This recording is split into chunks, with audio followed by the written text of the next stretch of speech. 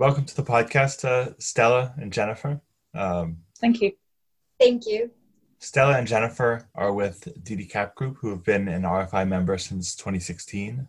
You were the first member. You've done a lot throughout the years to support our work. So first off, thank you for that.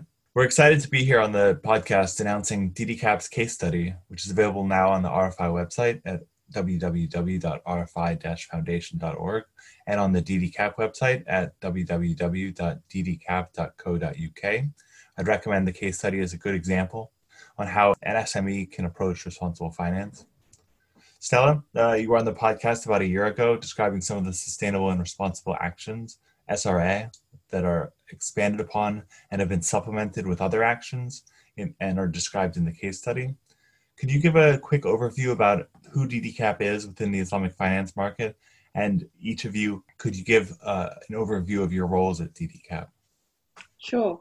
I'll start if I may. So DDCAP, I'm so used to saying that we're headquartered in London with offices in the DIFC in Dubai and in Kuala Lumpur. Actually, I don't know where we're headquartered anymore. Like everybody else, we're working remotely. It all seems very seamless with our colleagues nowadays because we seem to be everywhere globally at the same time.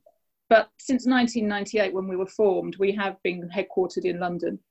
We're a market intermediary and a financial technology solutions provider, and we aspire to connect the global Islamic financial marketplace responsibly. So we've more than 20 years experience. During that time, we've provided asset facilitation services to institutional clients. And again, we do that from a sustainable, responsible actions platform.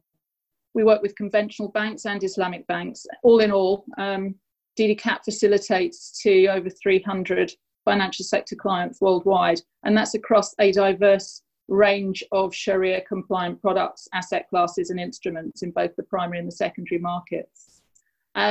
Outside of DDCAP, we have two operating subsidiaries, DDGI and DDCO Limited, which are wholly owned, and together that forms the DDCAP Group. I'm the managing director of DDCAP. I've had that pleasure and privilege since 1998. So as the managing director, it's my role to oversee all our global offices and also the subsidiary activity that we have worldwide.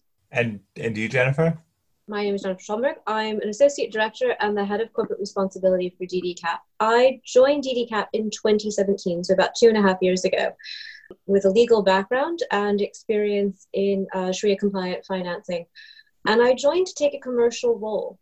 I've always had an interest in sustainable finance and responsible business. And I came into a firm with an MD who had a very proactive approach to sustainability and responsibility. And in there, whilst I was in with a commercial role, that interest found a home. And my role has evolved beyond originally what was envisioned from that original scope 2.5 years, because as DDCAP's Sustainable and Responsible Actions Programme, as the SRA expanded and as the focus has evolved further, so has my role and my responsibilities. So it's very different from what we were envisioned in 2017.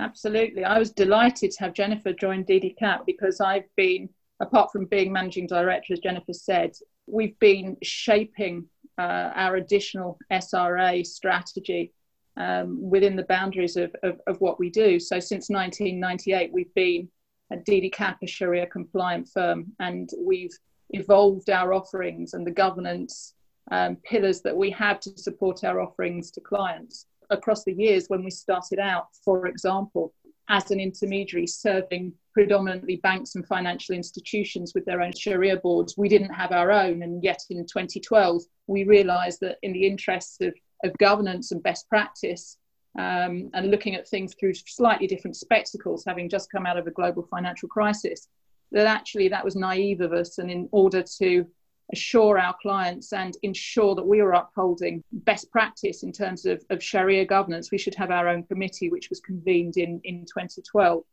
And really, alongside that, we've evolved our SRA theme. Initially, I guess, under my stewardship as the managing director and also reporting in directly to buy in the agreement of the shareholders and the board. But in recent times, since Jennifer joined us, she's evolved a completely different role as head of corporate responsibility at DDCAP. So I can sit back and relax a little more as Jennifer's steering and driving ahead a lot of our initiatives nowadays. To bring listeners up to speed on the latest news from DDCAP relating to your SRA is you becoming a signatory to the Principles for Responsible Banking. You've been a signatory to the Principles for Responsible Investment for several years. I think the first question that many people listening may have is why you've made these commitments, since you're not a traditional signatory to either of those initiatives as a financial market intermediary. You're not an asset manager or an asset owner or a bank. How does DDCAP fit within these principles? It's a really good question. As I've mentioned just now, so we started to set ourselves out on a slightly different trajectory and pathway after we convened our Sharia Supervisory Board, our in-house Sharia Supervisory Board in 2012. And they also caused the senior executive to reflect on our business and look at our approach to doing business in a slightly different way. And we, as a firm, were embedding policies and procedures and developing relationships in such a way that we were increasingly pushing forward the importance of sustainable, responsible actions within our culture and our business practice and in our engagement with third parties. And you mentioned that we became an RFI member. And it's interesting that we were looking in the interests of making sure that we, as an SME, because we were very fortunate to have been around for 20 years and have a lot of outreach and a diverse client base, but we still consider ourselves an SME in global terms.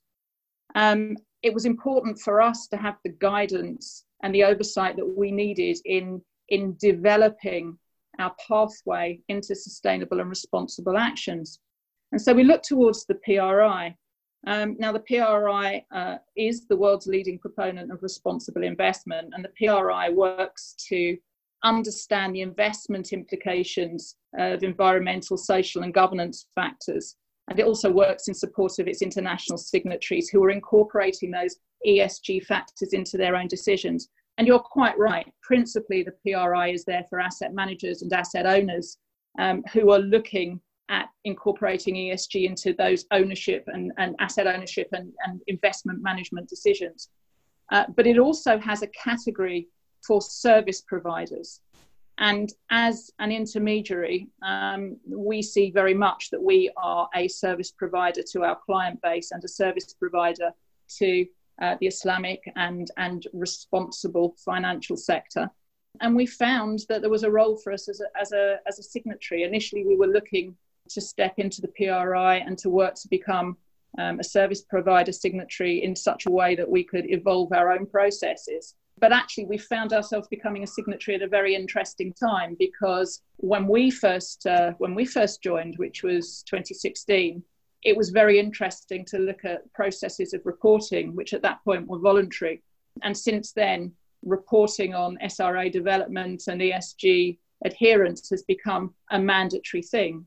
So we've always reported voluntarily. It's now mandatory reporting. And it's quite interesting now that our perspectives as a service provider to the Islamic financial sector, alongside all those other signatories who come from various ESG subsets, have a place, we believe. And we, as an SME and an intermediary firm, have probably something through our observations and our comments and our reporting to contribute back to the PRI and its membership.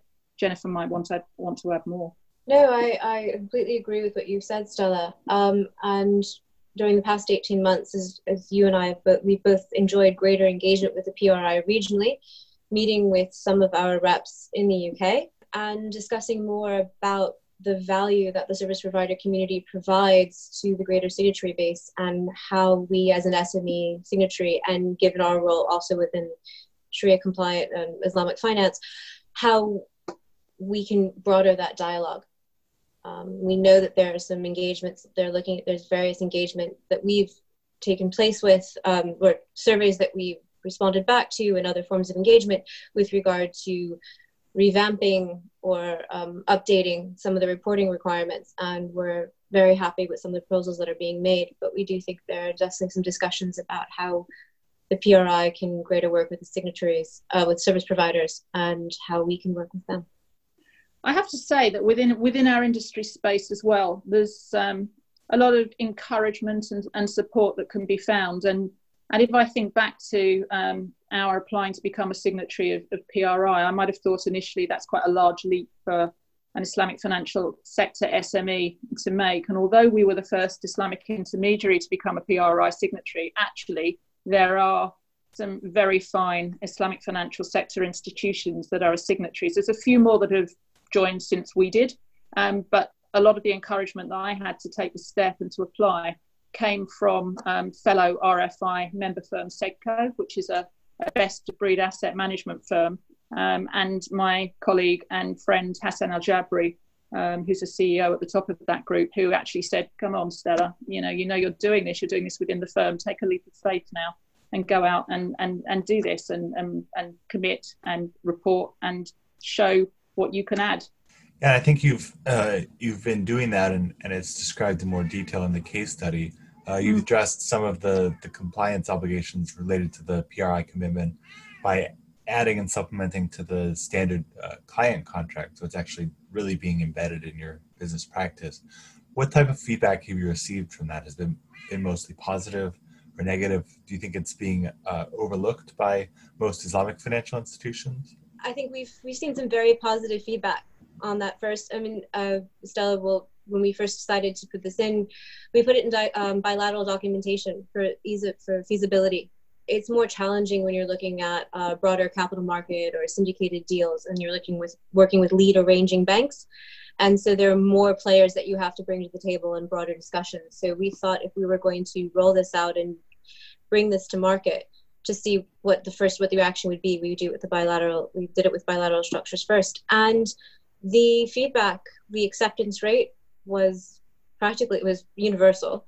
The feedback was great. And after a year of bringing it in, we've now expanded into more capital market transactions and syndicated deals. And the feedback that we get from international law firms, from the banks, and from all parties is positive. And they're happy to see that it's being done.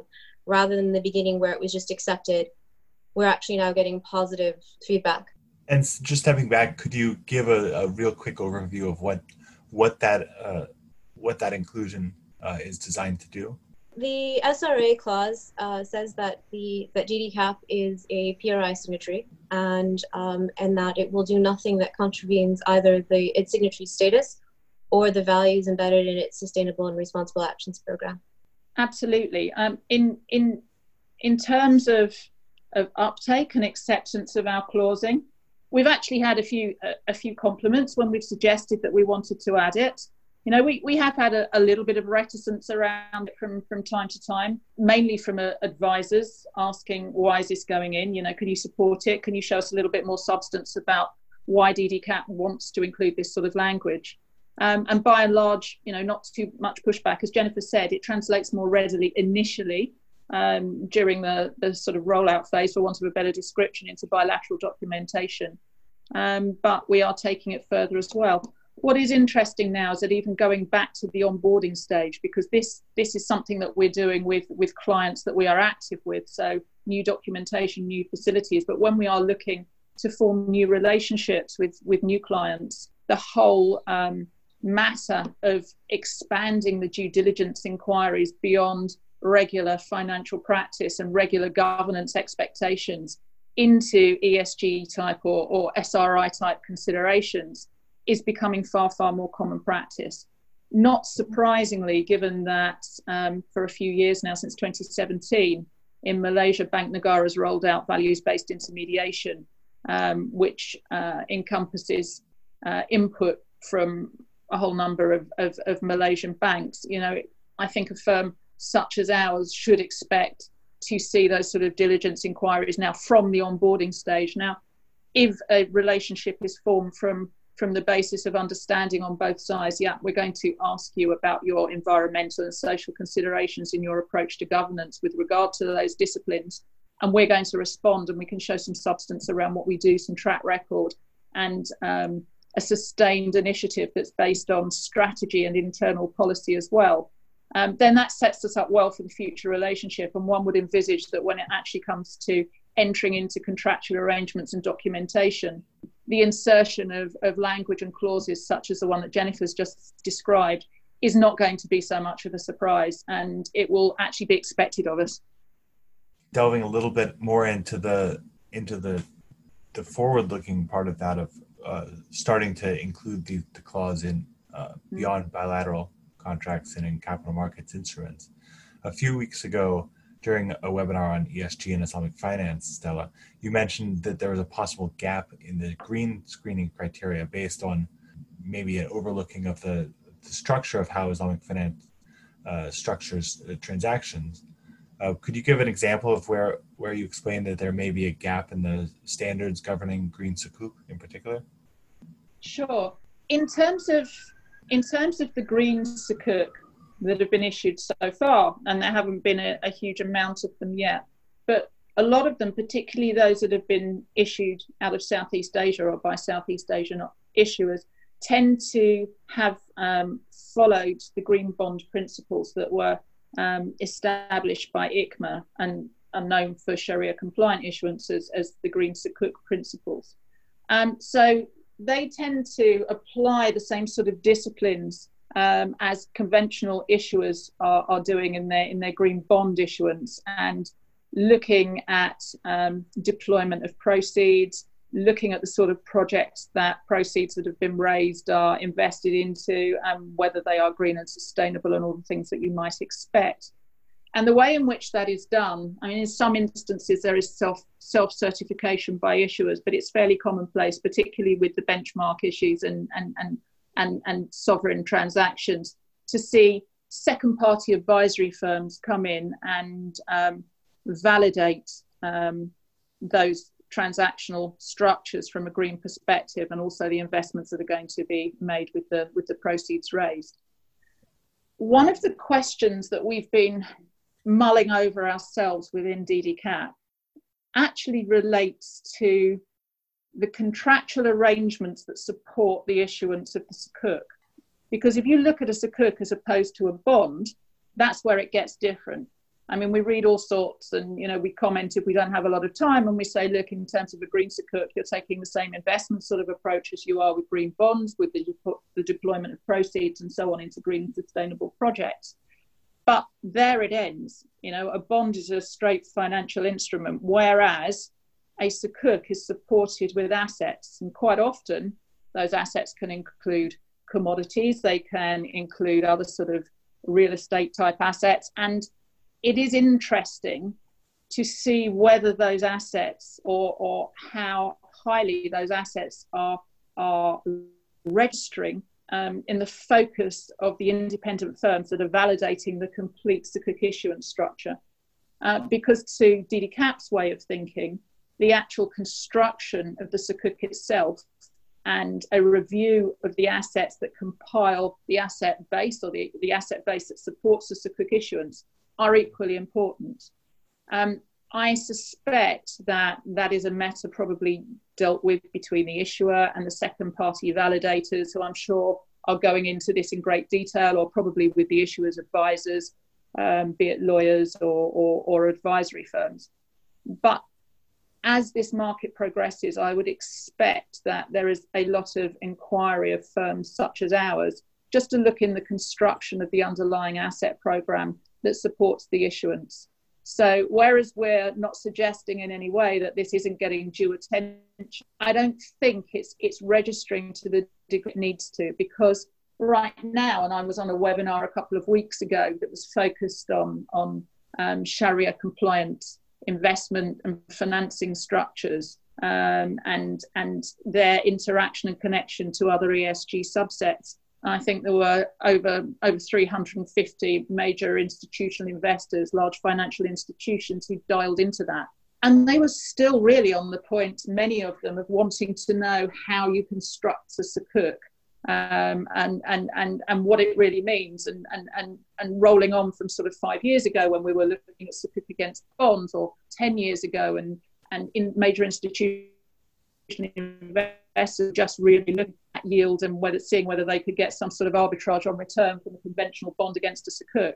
These investors are looking to make sure that everything fits in terms of their ESG criteria. So this is a matter that we believe we need to get out in the open and make sure it's being dealt with now, rather than something that pops up and materializes, when there's been an awful lot more green sukuk issued and we realize that nobody's actually taken notice of the asset composition that supports the sukuk itself. And so presumably that same type of issue would apply in social sukuk issuance, that we're seeing not social sukuk yet, but social bonds being issued in greater numbers to respond to COVID-19.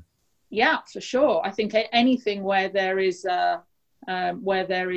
asset backing or asset base for a Sharia compliant instrument, it needs to be scrutinized and validated in the same way that we would. I mean, the way that I look at it is that in terms of a sukuk, any sort of sukuk that comes to the market, the Sharia committee and the relevant advisories to the issue will be looking at the component parts of that sukuk and the construction of the contract. That will be, in a Sharia compliance sense, equally important, never mind what's sort of happening with proceeds post issuance. But when you bring the two together, it's really so very important that there's proper scrutiny, whether it's something that's for social impact or for green projects, from nose to tail, effectively, from the start of the issuance through to the completion and the full deployment and allocation of the proceeds. And you mentioned that would be something generally handled by the second party opinion giver. Do you think that there needs to be some work done to see how that operates in practice before it can be implemented into the standards, like the ICMA green and social bond standards that you mentioned? Well, I think in the green and social bond standards, it's not considered because the focus there and the focus of the standard setters are what's happening in terms of deployment and allocation. And in terms of a green sukuk, yes, from a Sharia perspective, the asset composition. So in all of these green issuance, there is certainly Sharia review of what's happening in the underlying asset composition for the sukuk. There is certainly Sharia review of that. If we're involved in a transaction, it will be by our own Sharia supervisory board, because they'll look at all of our transactions, and those that are appointed by the issuer and by the other parties who are involved in the transaction. But as far as I am aware, typically third-party Sharia advisors are not necessarily mandated right now to look from an ESG perspective. Now, what I would say is that we actually have an SRI champion on our Sharia board. He's Dr. Muhammad Akram Laldin from Malaysia, and we are privileged indeed that not only is he a full member of the Sharia Supervisory Board, but he has taken up the challenge of being our champion for SRI as well. So he does look at that from our perspective. So from our own comfort and making sure that we're adhering to requisite governance standards, we are looking for ourselves. So that is part of our discipline. We will look now in our underlying composition from both ESG and Sharia perspectives. But we're not yet being asked by third parties, and we just expect that that's something that's coming. So we are having discussions separately, bilaterally in most instances, with standard setters and also independent firms that are validating. And we're just making sure that we flag that up really more than anything else, because I think it's just a slight misconnection where these different subsets of SRI are coming together rather than something that's not being done for any reason. It's just potentially something that's being overlooked. Yeah, it's not something that's addressed and contemplated in the current standard. So it's better to proactively address it than to wait for it to become an issue. It's something I think that only we can bring from our sector, from the Sharia compliance sector, because we understand the requirements of the other ESG groups that we're working with and investors, and we understand really what we should be saying, really. And it just elevates those standards still further and gives others ever greater governance assurance. Yeah. Jennifer, do you have anything to add on to that? What you've seen from the legal side of any issues that has raised or may raise in the future?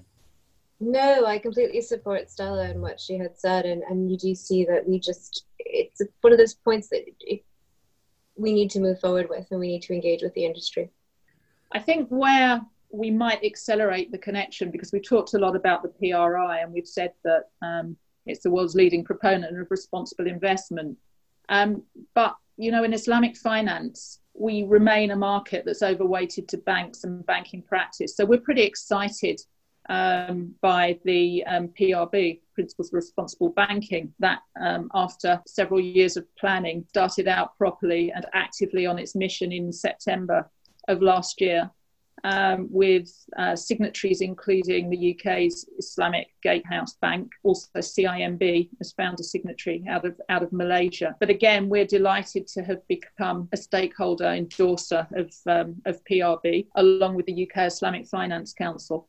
And we see that given the profile and the composition of our industry subset, we think probably that this and the standards and the work that PRB does in the fullness of time is going to be very relevant to the Islamic financial sector and its practices, particularly obviously its banking practices. I mean, I know, Blake, that RFI has been doing quite a lot of work there since you shared a panel, I think, and discussed PRB a couple of years ago before it was fully formed. And all inclination at the moment is that PRB is going to be very welcoming of Islamic financial sector signatories, and also is already fully cognizant of the contribution that Islamic banks pay to the wider global financial marketplace. Yeah, and we did see an explicit mention of Islamic banking in the guiding document from PRB when it was first put out for comment, which was encouraging to see. And we were, I think, thankful to have CIMB, whose subsidiary CIMB Islamic is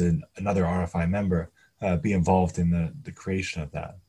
I think to wrap up the podcast, and we've covered a lot of ground today, one of the things that comes through really strongly in the case study is that DDCAP is an SME and has found a way through its work, through its focus in the Islamic finance industry, to make a really big contribution that can inspire other SMEs that are looking to potentially follow that lead. What message do you share with other SMEs in financial services who maybe don't think they're big enough to have an impact? And where should they start their responsible finance journey? In terms of being an SME, sometimes, and I mentioned our pathway, sometimes it can be daunting, particularly when you're looking for leadership from others in terms of best practice organisations becoming a member. And I'm sure with PRI as well, when we've sometimes been challenged by reporting, and we're far more engaged around the reporting standard and the questions that are asked, and when they ask for feedback on those, how easy it is to report. Because when we first started, it occurred to us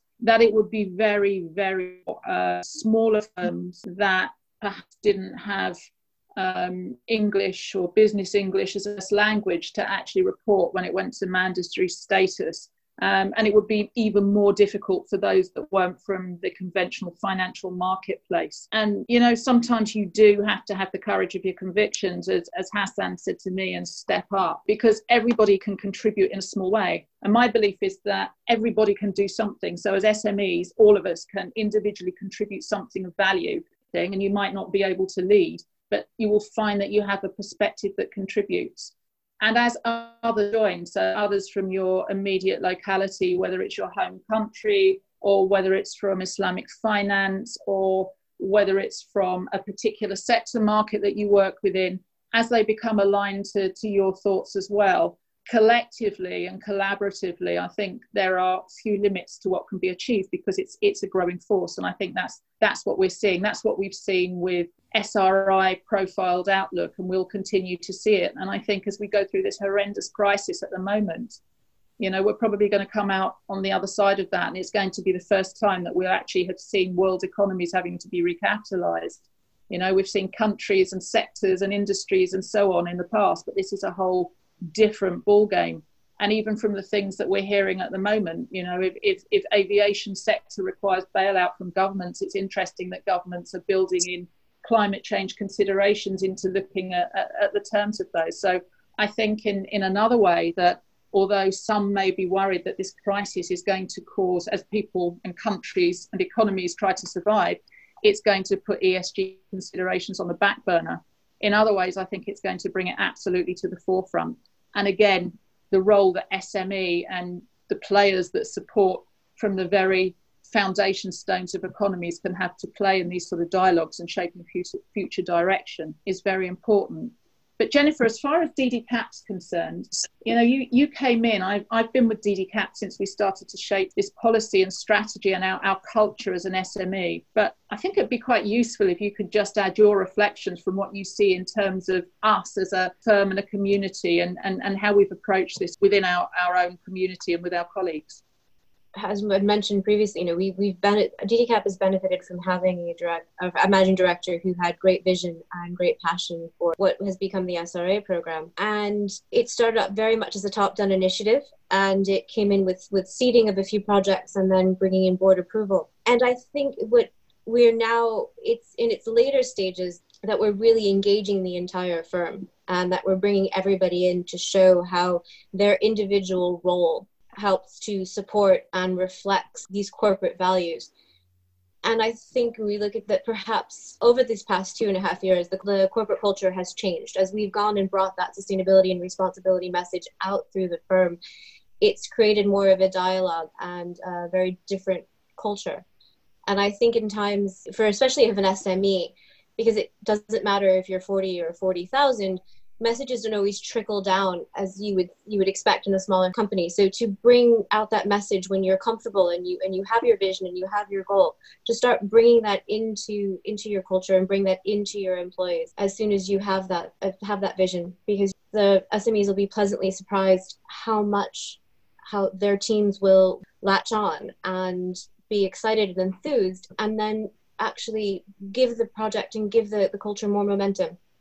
And to help show you ideas of where they feel that even in they know their roles, they know their focus, where they can come and expand and help bring forward this new normal. And especially for us, everyone will have, we're not the only SME we're as Stella mentioned at the beginning of the podcast, we're scattered across a small geographic area, and we're scattered around the world. And when we come back, we'll have new ideas, we'll have new experiences, we'll all be slightly changed from this. And it's a great time to begin that dialogue again for us as DDCAP and for other SMEs who are now going to begin to look at this journey of what their new normal to incorporate sustainability and responsibility and climate change, and to keep that dialogue open.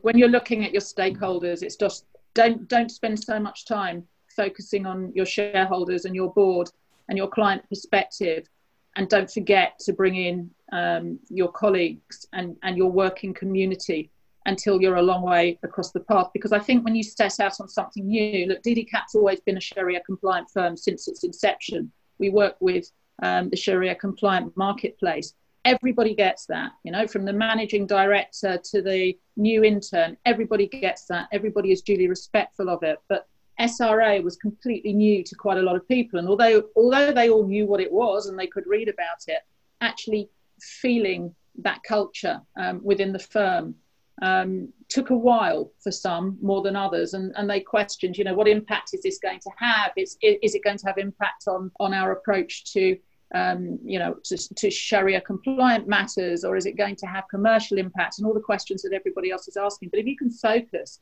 and this is where perhaps it is a little bit easier, we're not a global institution, we're an SME with sort of 50 people worldwide rather than 50,000. The quicker you can get buy-in from your working community as an SME, the quicker you can really leverage your contribution and create more impact. We've truly found that. And that's been a particular initiative of the last couple of years, and making sure that absolutely everybody is included, and that there is a forum within the firm that is directly linked to SRA that allows absolutely everybody to have their say. I think that's what I've been most struck by, seeing the development of your work in this area, as well as other developments, has been that it's not a checklist to go through. It's a dynamic process that requires that change of culture, which requires broad engagement.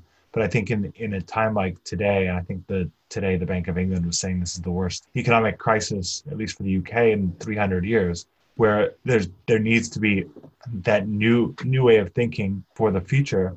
Having a culture that builds this engagement in as part of it is going to be very valuable going forward. Thank you for joining. I would urge everyone to listen to this podcast and then go download the case study. And how else should people stay engaged in building upon the example that DDCAP has set in the SME space? How can they take the next step? Number of ways. First of all, do reach out to us individually. We're happy to share. We might not be engaged with business to those who reach out, but I think we often find that there are common interests and ways in which we can collaborate and so on, as I've mentioned before, for impact. So we'd be very happy to be contacted directly. Look, this is an RFI podcast, and I would also encourage other SMEs to refer back directly to RFI. We were the first member, and our membership is a few years old now, and is at a time where we became signatory of PRI as well. But RFI has come a long way, has a dynamic of its own, is an absolutely brilliant place for SMEs that are either directly from the Islamic financial marketplace or are from another SRI subset who are inquiring and looking at Islamic financial practice, to find a forum for connection, for dialogue, for awareness, and also to be proactive. Because one thing that we like at RFI is putting members and their workforce to proactive good use for RFI and its initiatives as well. So I would certainly recommend that, because I can't think of any other forum right now that offers to SMEs who are working across the whole ESG subsets, including Sharia compliant finance, a platform in the way that the RFI does. Thank you. And thank you for joining. And we look to see a lot more from DDCAP. Thank you. Bye-bye. Bye. Thanks again for listening to the Responsible Finance Podcast. You can subscribe to the podcast on iTunes, Google Play, Stitcher, and Podbean. If you want to stay updated about RFI's work, you can find the link to subscribe to our newsletter on our Twitter feed @RFI Foundation. You can also follow me @SharingRisk and find us on LinkedIn. Hope you'll join us for our next podcast.